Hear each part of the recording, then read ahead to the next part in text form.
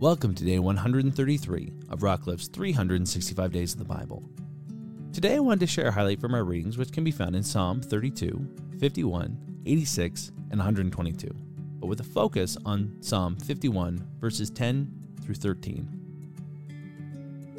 Create in me a clean heart, O God, and renew a right spirit within me. Cast me not away from your presence, and take not your Holy Spirit from me.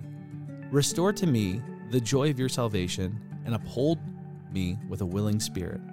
Then I will teach transgressors your ways, and sinners will return to you. This is the psalm that David wrote after Nathan the prophet convicted him of what he had done to Uriah and what he had done to Bathsheba. This was his response to being called out for wickedness and evil and sinfulness. And it was, read the whole psalm.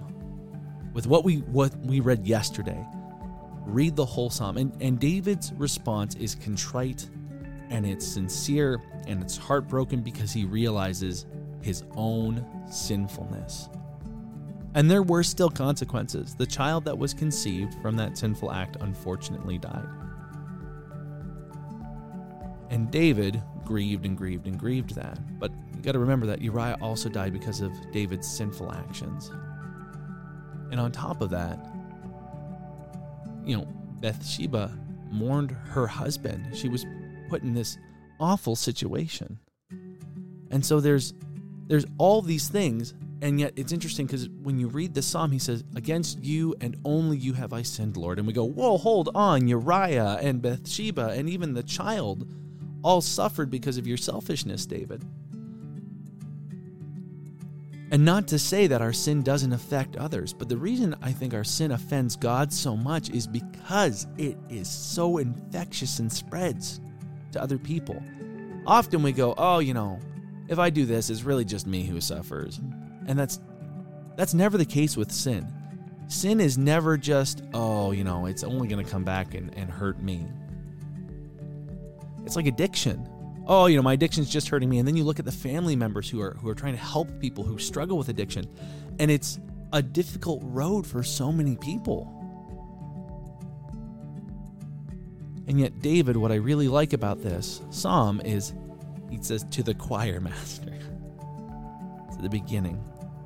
In other words, this was a song that David wrote of his own sin that he wanted people to sing with him. It wasn't a hidden thing. He is writing a song to tell people about the need to acknowledge sinfulness and the desperate need to cling to God's righteousness and forgiveness. What I really like is after, at the end of verse 13, he says, and I will teach transgressors your way, and sinners will return to you. And that caught me and stuck with me. Because when we've gone through something difficult, when we've struggled with sin ourselves, our ability to speak love and life into people who are struggling or have struggled with the same thing, to show forgiveness to them, is much greater. A few days ago, we read about David's precatory prayers, and he's calling down evil and brimstone and fire and destruction on those who are coming after him and his enemies and the enemies of God. And then yesterday, we read about Bathsheba and his own sin. And now today, we read about him pleading for forgiveness and grace from God. And this is why I said a few days ago, let's err on the side of grace and mercy. Let's err on the side of what we would want if we royally messed up. Because what we see now today is David going, I have sinned, and it is from a great and horrible place. And Lord, let me teach those who have wronged your ways that they might return to you as well. Because David has now tasted very devastating sin.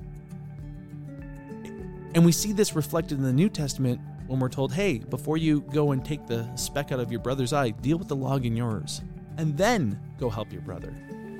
In other words, when we realize our own sinfulness, a mercy grows in us, and an ability, when we realize our desperate need for forgiveness, our ability to forgive grows exponentially. And we need to lean into that, because that is what God's called us to, is to be bringers of forgiveness, bringers of life, And we can't do that if we want justice and judgment. Listen, there are situations in this world, there's darkness in this world that I pray justice and judgment on. But I go, God, may it be your justice and judgment, because mine is not his. Mine has too much Mike in it. It's got too much of my own personal feelings tied to it. So it's God's justice I want. But at the same time, when it's God's justice, it's also God's mercy that intermingles. And that's when people get saved. And at the end of the day, are we not in the business of saving souls? It's Jesus who saves souls, but isn't that why we exist?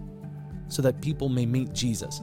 Liars, sinners, murderers, adulterers, robbers, fornicators, whatever buzzword goes, oh yeah, we don't affirm those actions. Aren't we here so that they can meet Jesus and find freedom from the things that have weighed them down and the hurts and the baggage that they carry, and that they might find forgiveness and give forgiveness as well? Let's continue to seek God.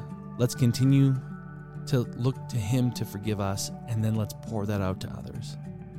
May you be encouraged by the word and built up in spirit. Join us tomorrow for another highlight. And until then, be blessed.